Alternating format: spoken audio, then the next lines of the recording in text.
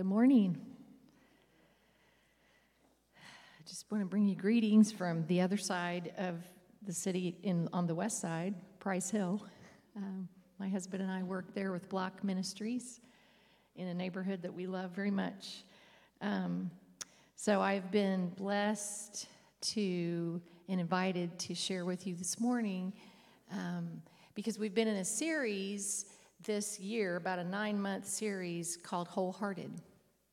And when Jesus was asked, what is the greatest commandment? He said, love the Lord your God with your whole heart, your whole soul, your whole strength. And what we understand about the heart in our culture is small, I think, compared to what the Jewish understanding of that word was. It was the whole person. It was the essence, everything involved in who you are.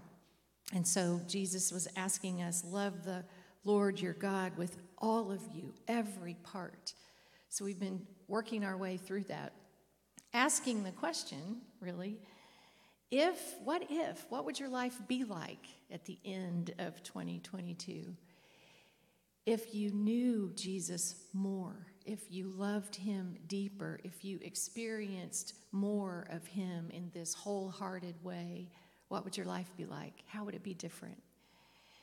And then the last few weeks, we've been in kind of a mini-series talking about wholehearted health. Chris spoke with us first, taught us about relational health, some things that we could do that would improve our relational health. Last week, we heard from Rob talking to us about our physical health. And so today, I have been privileged to come and talk with you about mental health, something I feel very strongly about. I've been working in this field for most of my adult life, which is longer than I'm going to tell you. But bringing this morning the idea that God cares about your mental health, just like he cares about your relational health, your physical health, your spiritual health. He cares about your mental health. So I want to start with some statements. I'm probably throwing a loop. Okay. I'm not going to say anything. I want you to read these. And I'm asking for a little audience participation here. If you read this statement and think what the person who said this, what might be in mental health, mental illness terms, what might this person be struggling with? Depression. Thank you. Ding, ding, ding. Okay, next.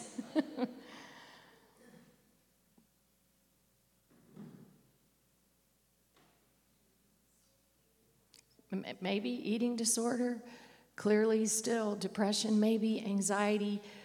Wait, is weight loss a real thing that happens when people are struggling with their mental illness? Yes.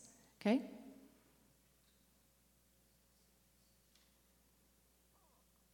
Thoughts on this one? Anxiety. Yikes, I cannot turn it off. I lay in bed going, I just got to get through till morning. Okay, and the last one. I want to tell you that every single one of these statements came out of the scriptures. And the reason that that's important to me is when I read the human condition that I find in the scriptures, it speaks to me because it says a lot about who God is and his understanding of his people, and that the book, the word, is filled with broken people who are struggling, who are sometimes feeling like the foundation they're standing on is at best doing this. Sometimes they're wondering if it's there at all. So that's right out of Scripture. So this morning, I wanted you to think about how much, I want us to just pause for a second and think, how much does Jesus care about our mental health? I know in this room there are people struggling with mental health issues. I know that because there's more than 5 of us here. If you go to the NAMI website, It will tell you the current statistics on mental illness in our country. 1 in 5 adults they'll experience some sort of mental illness each year. 1 in 20 will experience a serious mental illness. We call that in my work a clinical significance. What does that mean? That means it upends my life. It gets in the way of my life. So 1 in 20.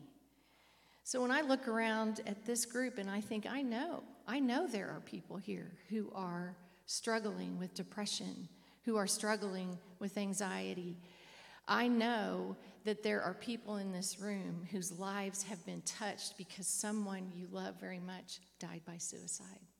I know that because there's that many of us here, and it's that prevalent right now in our world. The last statistic I wanted to share was 1 in 6 youth, ages 6 to 17, 1 in 6 will experience a mental health disorder each year. So there's a lot that could be said. And what time did I start, and what time do I need to finish? That's real. It's 9:52. What time do I need to be done? I sound like Rob last week. 9:45? 10:45. No, wait, what?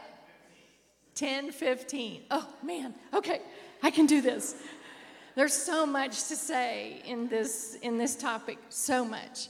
But I want to start by saying, and some of this is going to be like sound clinical, some of it's just good old common sense, and just I've lived this journey for a long time, and it boils down to some things. There's a huge difference. I want you to hear this morning. There's a huge difference in feelings and facts. Feelings are extremely important. And I think sometimes people will push feelings aside when you start talking about this. Oh, that's just your emotions. Oh, well, guess what? Your emotions, you're made in the image of God. So God is full of emotion. Your emotions are good things. They're indicators. They are things that make us alive, feel alive. But they're not facts. And sometimes the way we feel can be way elevated over what's true and what the facts are of my life. And I can get emotions are what can drag us down sometimes into these places that are dark and lonely and whatever. And there's a whole other side of fact and truth that we also have to think about. So when I was thinking about this whole topic coming into this series, I was like, golly, what could I talk about? Chris asked me, give us some practical steps, which I will do at the end. But there's about 3 truths that I want you to leave here with today. And I am integrating mental illness and mental health with my faith, with our purpose of gathering as followers of Jesus. So some of it's going to sound like mental health language, and then some of it's not. But the first truth I want you to know is God wants to be known. Now, what does that have to do with mental health? I'll get there. God wants to be known. So he introduced himself with an interesting phrase. The first time I came across this, I was a young woman, and I was reading through the Bible in a year. And the phrase jumped out at me then, and then I noticed it again and again and again. But the story of how it came to be is when God is asking Moses to come up on the mountain, bring those tablets that you've already thrown down and gotten disgusted with the people and broken. Bring 2 more tablets, because I'm going to fix that. I'm also going to show you myself. And so when he does that, and you know, if you know this story, you know that he puts Moses kind of in the cleft of a rock and covers him because he can't see. God says, you can't see my face. But I'm going to show you. And he passes by Moses. But what's fascinating is he introduces himself this way. He says, the Lord, the compassionate and gracious God, slow to anger and abounding in love. Now, I read that, and I'm like, wow, That's just an interesting way to introduce yourself. Guess what? It appears like 1, 2, 3, 4, 5, 6, 7, at least 7 other times in the Old Testament, exactly like that. Centuries apart, these writers didn't talk to each other, didn't know each other, but this is exactly how God continues to describe himself. So this is who I am. I am a lot of things, and we can't begin to understand God, and I know that. But my point is this morning, this God that is this cosmic king of the universe that is sometimes outside any possible realm of our understanding wants to be known. Wants to be known. He is the story. We've had a lot of, because of different churches we've grown up in, maybe we've heard different descriptions of God. We've heard him. We just have different pictures, and sometimes they're negative, or they're scary, or we just cannot understand them. But what I want you to think about, if you step back and look at the whole story, which starts with him, he created all of this, that the best parts that you see that are beautiful of this world. And then I want to share it with you. So I'm creating you so I can share this with you. Oh, and then I'm giving you a free will because I want you to be able to choose. And then, of course, what did mankind do? We rebelled. But the rest of the time in the story is God saying, I just want you to come back.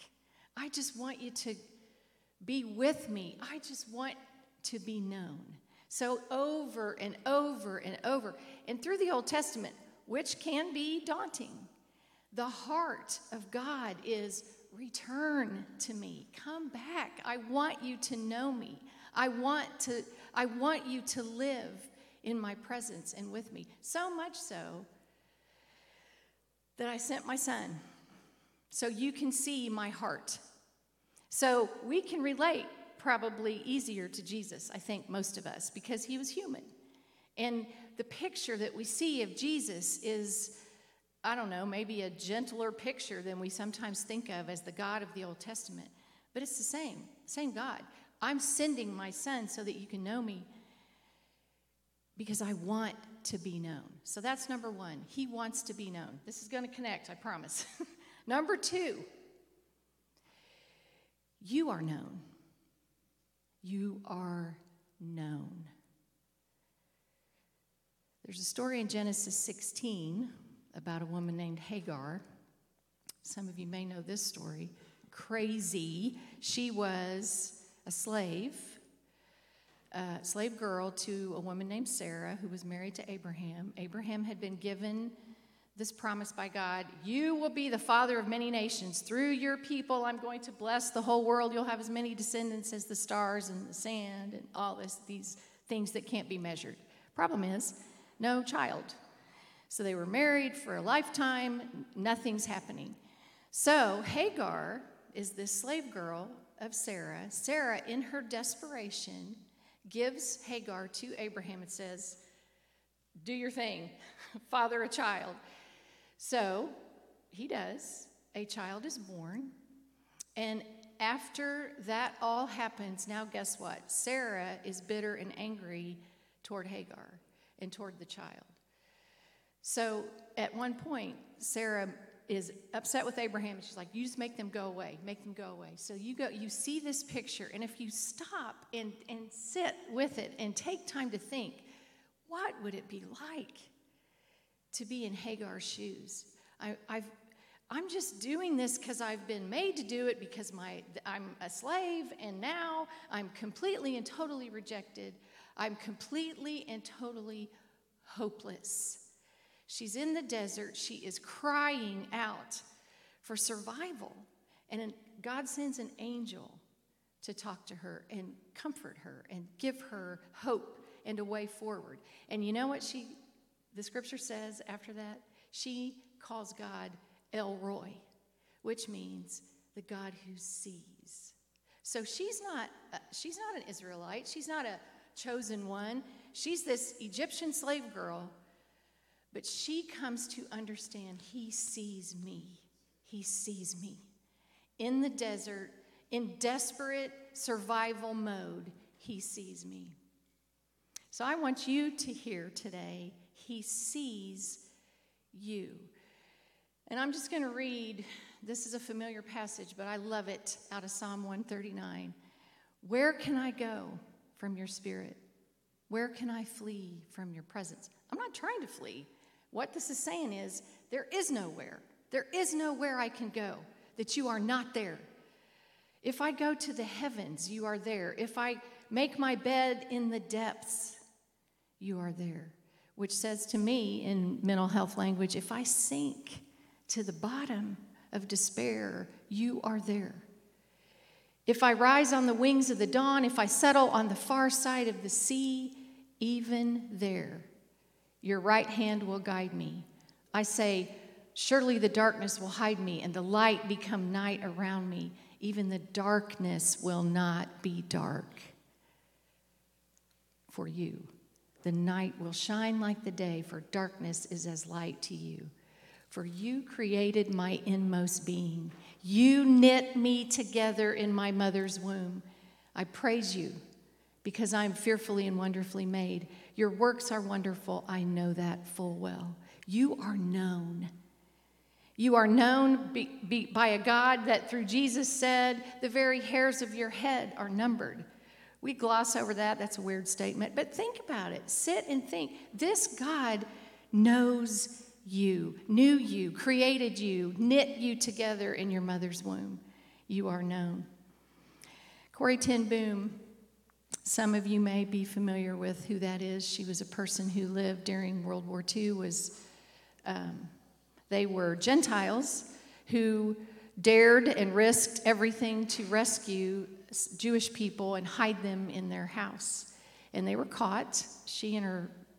They were two sisters who had never married, living with their father. They were all caught. They were all imprisoned. She's written a book called The Hiding Place. If you've never read that, it's just an amazing story of faith and hope. But she makes this statement: there is no pit so deep that God's love is not deeper still. So I know that some of you have struggled with feeling like I'm in a dark pit that I can't crawl out of. I can't get out of bed. I can't live the way we're supposed to live, I hear.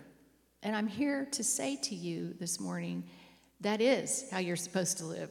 That God's design was for us to live whole, free, happy lives. The problem is we're in a broken world at this point, and everything is touched by the curse, everything.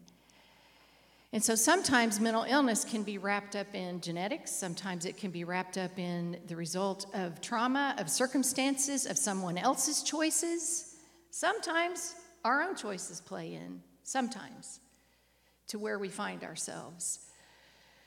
But I want to build on this God who wants to be known, knows you deeply. And then the third thing I want you to know is you're not a label.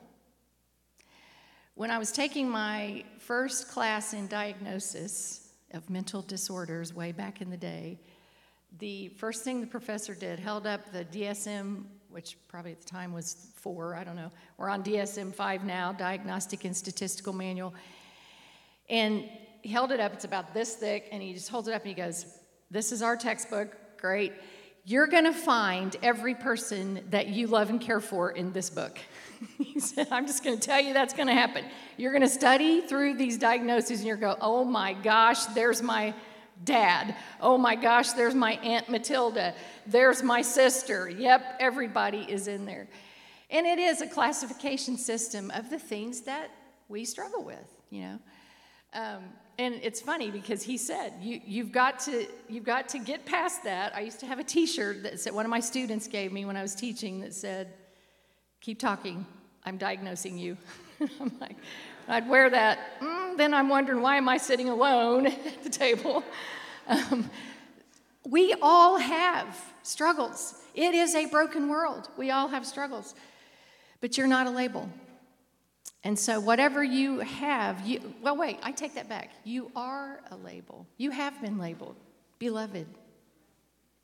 Son of a king, daughter of a king, co-heir of Jesus. We could go on and on. That's who you are.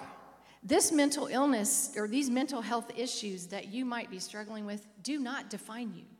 That is not who you are. You are a precious child of God who is made in his image and was woven together by a good, loving, creative God. That's who you are. Okay, so I got to hurry. It's 10:06. So some of us in this room, I know, have had serious mental health issues, may still be there. Most of us struggle with the spectrum of how emotionally healthy we are. Very quickly, there's a resource for all of us that I was actually given by my son-in-law. I think I've got the title up here, Emotionally Healthy Spirituality. If you're interested, this book is fantastic. It's very practical. It's written by a pastor whose life tanked. And as he has looked at it through the lens of walking with the Lord, but dealing with emotional maturity on the spectrum. So for all of us, real quick, if you'll just show that next slide, we won't spend a lot of time here. But he gives us 10 symptoms of where are you on this emotional maturity, emotionally unhealthy place.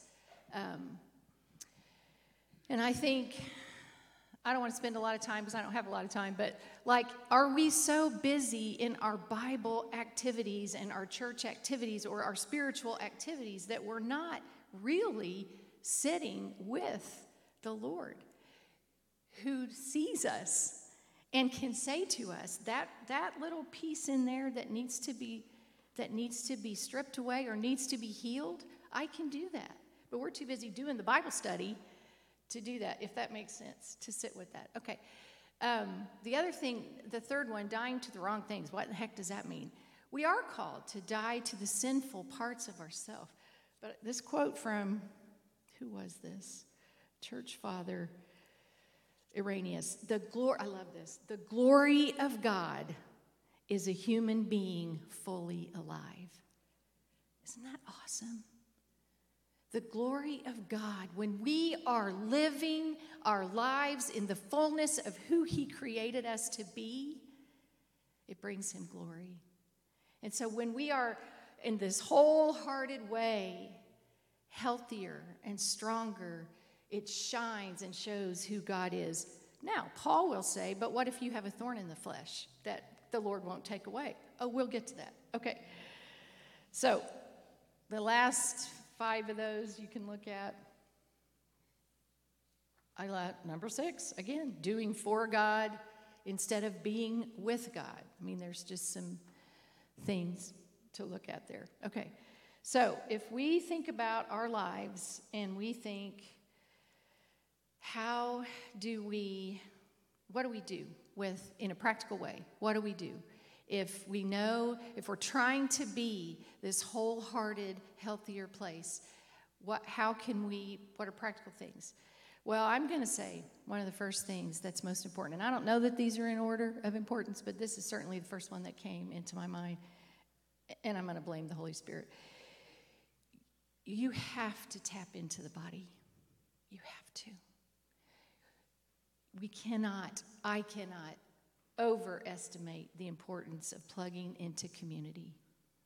Chris said this 2 weeks ago in his first message in this mini-series. It's okay to be single. He's talking about relationships. It's not okay to be alone. It's not okay to be alone.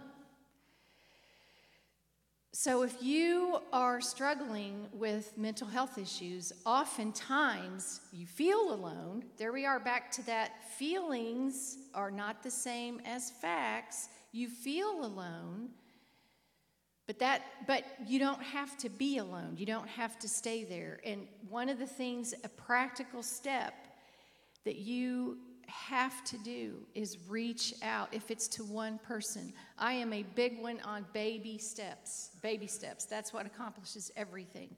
If I'm driving down the highway and I make a 2-degree adjustment on my steering wheel, I'm going to be in the median or off the road.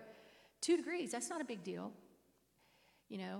because it's just a small change, but a small change is what's going to get me started. So maybe you just have to reach out. One of my dear friends that I have grown to love through the work I've done, a woman who's been through God only knows what, she said one day, "Nothing changes if nothing changes." And I'm like, well, that's profound. And it is. But the problem is when I am like struggling with depression, I don't have the motivation even to reach out. Then that's when somebody in your community says, "Dude, what's the matter? You can't stay here. I'll come with you. I'll walk with you in this."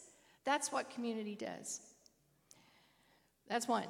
2, find your go-to. And what I mean by that is therapy. Okay, I did that for years. I'm all about therapy. I don't think it's the only way to find healing and mental health. I think there's mentors. I think there's spiritual directors. I think there's best friends who can help you see this thing objectively. That's the goal. Somebody outside of this that is not experiencing it themselves, they're able because they're tethered to something to cast you the lifeline. But if, they jump in with you, you both go down. So find who that person is. Who's that go-to? Number 3, learn, oh my gosh, this is huge. Learn to recognize the lies of the enemy. Because I'm telling you, he's on a mission. Steal, kill, destroy.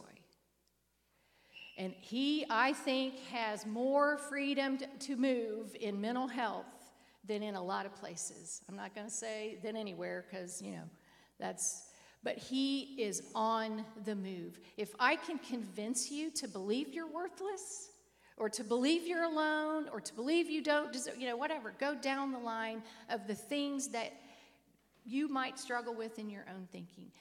Community will help you recognize the lies of the enemy. So will the Holy Spirit, but community will do that. Okay, which then leads into my last one of these practical, well, no, there's 2 more. Take a holistic approach. So we've been talking about this. If you address your spiritual health, it's going to affect your mental health, hopefully in a positive way. If you address your physical health, it's going to affect your mental health. Guess what? There are studies aplenty out there that say physical activity and exercise will do the same thing chemically in your brain as antidepressive medication. It releases the endorphins that we have learned to manufacture and put in pill form, but physical activity and exercise can help in the same ways. So if you go back to Rob's message last week, if I'm doing some things to steward my physical body, it's also going to help my mental state. So if we look at a holistic picture, our physical health, our spiritual health, I'm going to pause for a second and say, I do believe this God, this Jesus who did miracle after miracle after miracle in the New Testament, is not done doing miracles. He's not done delivering people. And he does that. He does that. But sometimes he doesn't do it the way we want it done or in the time that we want it. So I'm still going to say, pray for deliverance from depression. Pray for deliverance from suicidal ideation. Learn the lies of the enemy. Do these things that you can do. But sometimes he might say, for his reasons, I'm going to not deliver you from that addiction like that. I'm going to not do that. I can't explain that. It's a journey of faith with the Lord that's huge. So, seek that, but if it doesn't happen, get some professional help. It's okay. And that's the thing I think that just like God, because I believe it comes from God, whatever enlightenment, whatever wisdom, whatever things we've been given as a human race that are good and right and helpful are coming from the Father of light. I believe that. So, cancer, we know how to treat some of those. Yeah, you have this whole regimen of treatment. Guess what? Major depressive disorder, we know how to treat that. Sometimes it involves medication. And sometimes we think, well, I can't rely on that for that, but I can take insulin. Okay.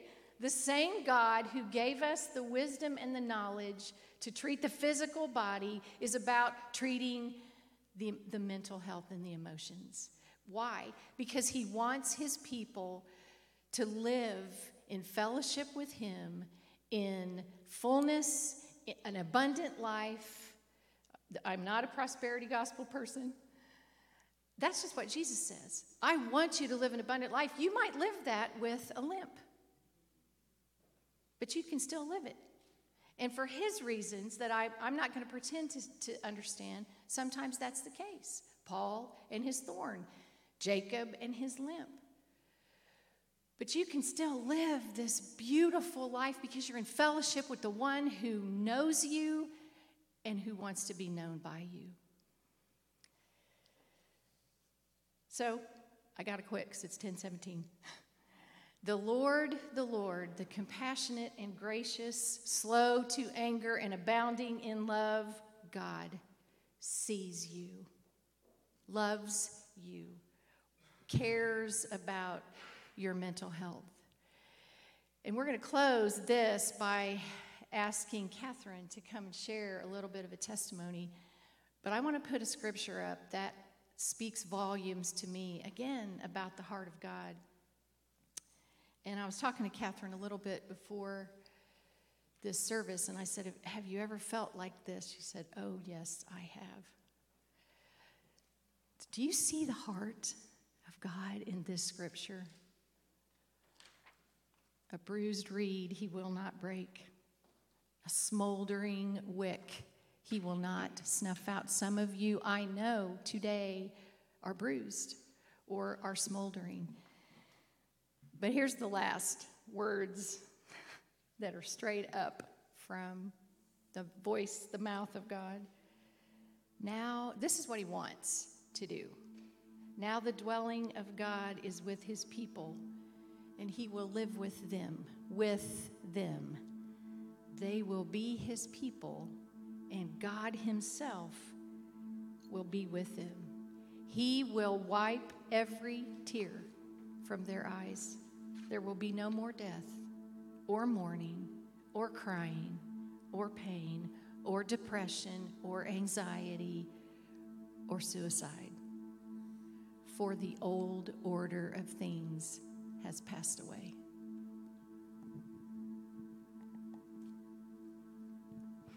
Thank you, Stephanie. That was such an encouraging message for me. And my heart's tender and I'm nervous, so if my voice is shaky, just go with it. Like she said, I'm Catherine, and I want to say that everyone's experience with mental health is different, and so I know that you are walking through something specific to you, and at the same time, I've seen similarities in anxiety and depression, so I'm sharing with that heart, hoping that my story can encourage you. I've had 2 bad bouts of anxiety and depression. My dad often would tell me that they're 2 sides of the same coin, and that's definitely been my experience. The most recent time was in the fall of 2020 when we were planting this church, and I started to slowly spiral downwards back into anxiety and depression. Looking back, I see that it was brought on by a number of things. Chris, my husband, and I, we basically had what was a failed adoption that we felt like God had promised to us. We were going through infertility at the time. We started this church. There was a bunch of responsibility and new people with that. And then finally, I was really overwhelmed in my job. And I kept trying to just push the bad thoughts down, to think happy thoughts and not dwell on that. But that just seemed to make it worse. It just dug this rut into my mind even further. and I didn't feel like I could get out of it.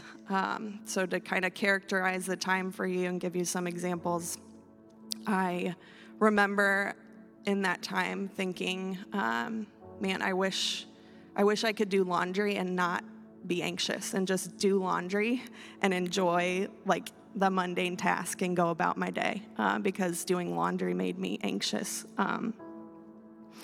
I remember questioning things around existence, like why did God put us here? Why am I here? All of this seems so pointless. I remember questioning whether God was real, if I had a relationship with him. I couldn't hear from God like I used to. I couldn't really understand the gospel or how it was personal to me.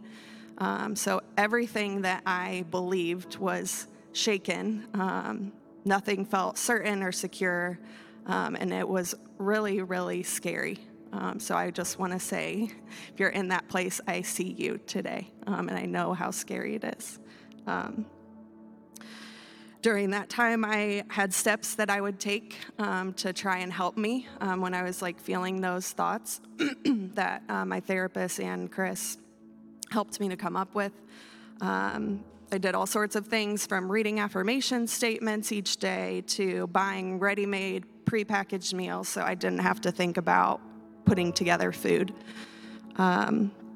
And I did a bunch of these things off and on for a few months, and sometimes they did help. A lot of times they seemingly did nothing, which made it really hard to want to keep doing them. But my therapist, he gave me an image of me standing in a deep pool underwater.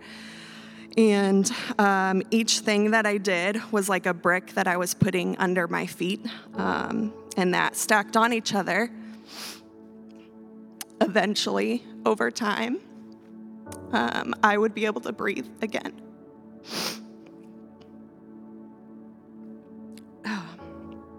And if all those things were bricks, the final couple bricks that I laid were really difficult for me. One was deciding to get back on antidepressant medication, which was a really hard decision for me to make.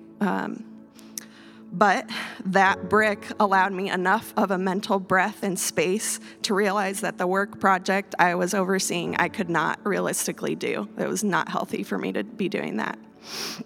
So I laid down another brick. I told my board that I was really overwhelmed, and I didn't think I could do that part of my job. And they graciously relieved me from the project. From there, I kept laying down bricks because the more distance I got from the surface of the water, the more I made decisions that helped me get out of the mental rut that I had gotten in the first place. And I still remember how free and light I felt the day that the board relieved me from my responsibilities. And today, if you're going through a mental battle, I want to encourage you that you will feel free and lighthearted again. This is not the end. I encourage you to stack one more brick. That's all I believe God asks of us in those moments. He does bring healing and restoration, but I realized in that season that it did require something of me too, even when I couldn't see the fruit of it.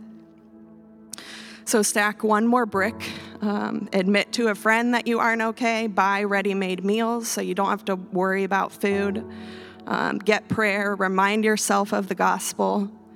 But this is not the end. Today is not the end for you. God sees you, he has not abandoned you, and he invites you into healing. I want to end my time by singing a song over any of you that are going through a mental battle right now, and the band can come up and get set up. It's a song that it's been really powerful for me in my healing, and it helped the Lord reintroduce himself to me at a time when my core was shaken and I didn't know if he was real. So I'm asking that the Lord would meet you in the midst of darkness, and that he would remind you of his love for you.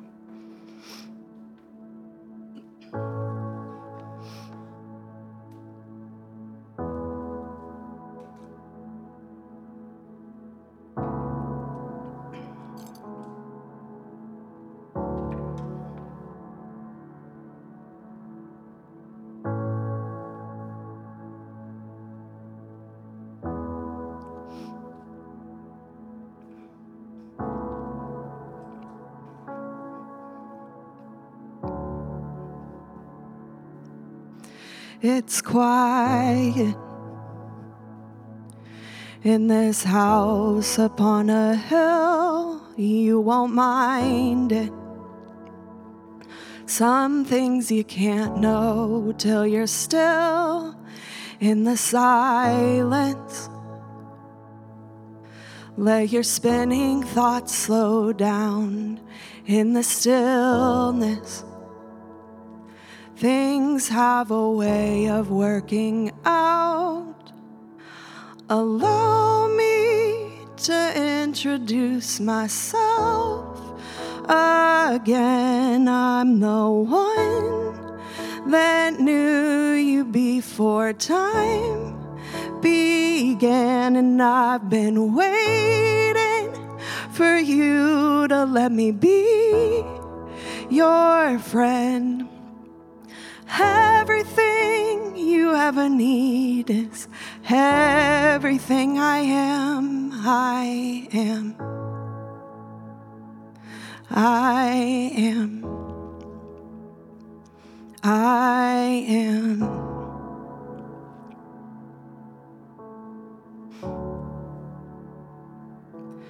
Take your chances. There's nothing here to lose. Ask your questions. I promise you the truth as you're ready. I wanna hear your heart. Is it heavy? Where wounds have left a mark. Allow me to introduce myself again. I was with you every place you've ever been, and I'm the one that held you when you couldn't stand. If you're wondering who can heal your brokenness, I can. I can. I can.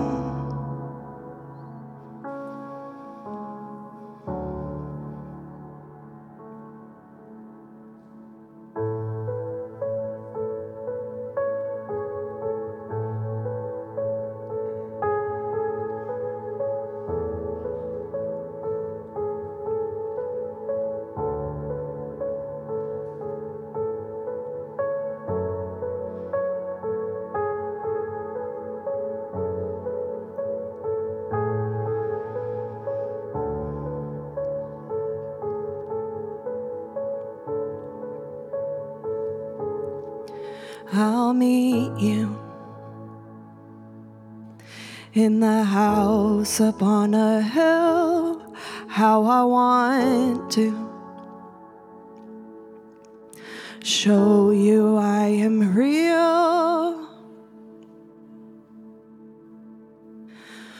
Allow me to introduce myself again. I'm the love you used to think could not exist. I'm as sure as where you're standing and as free as the wind. And you don't have to reach for me, 'cause this is where I am. I am. I am. I am.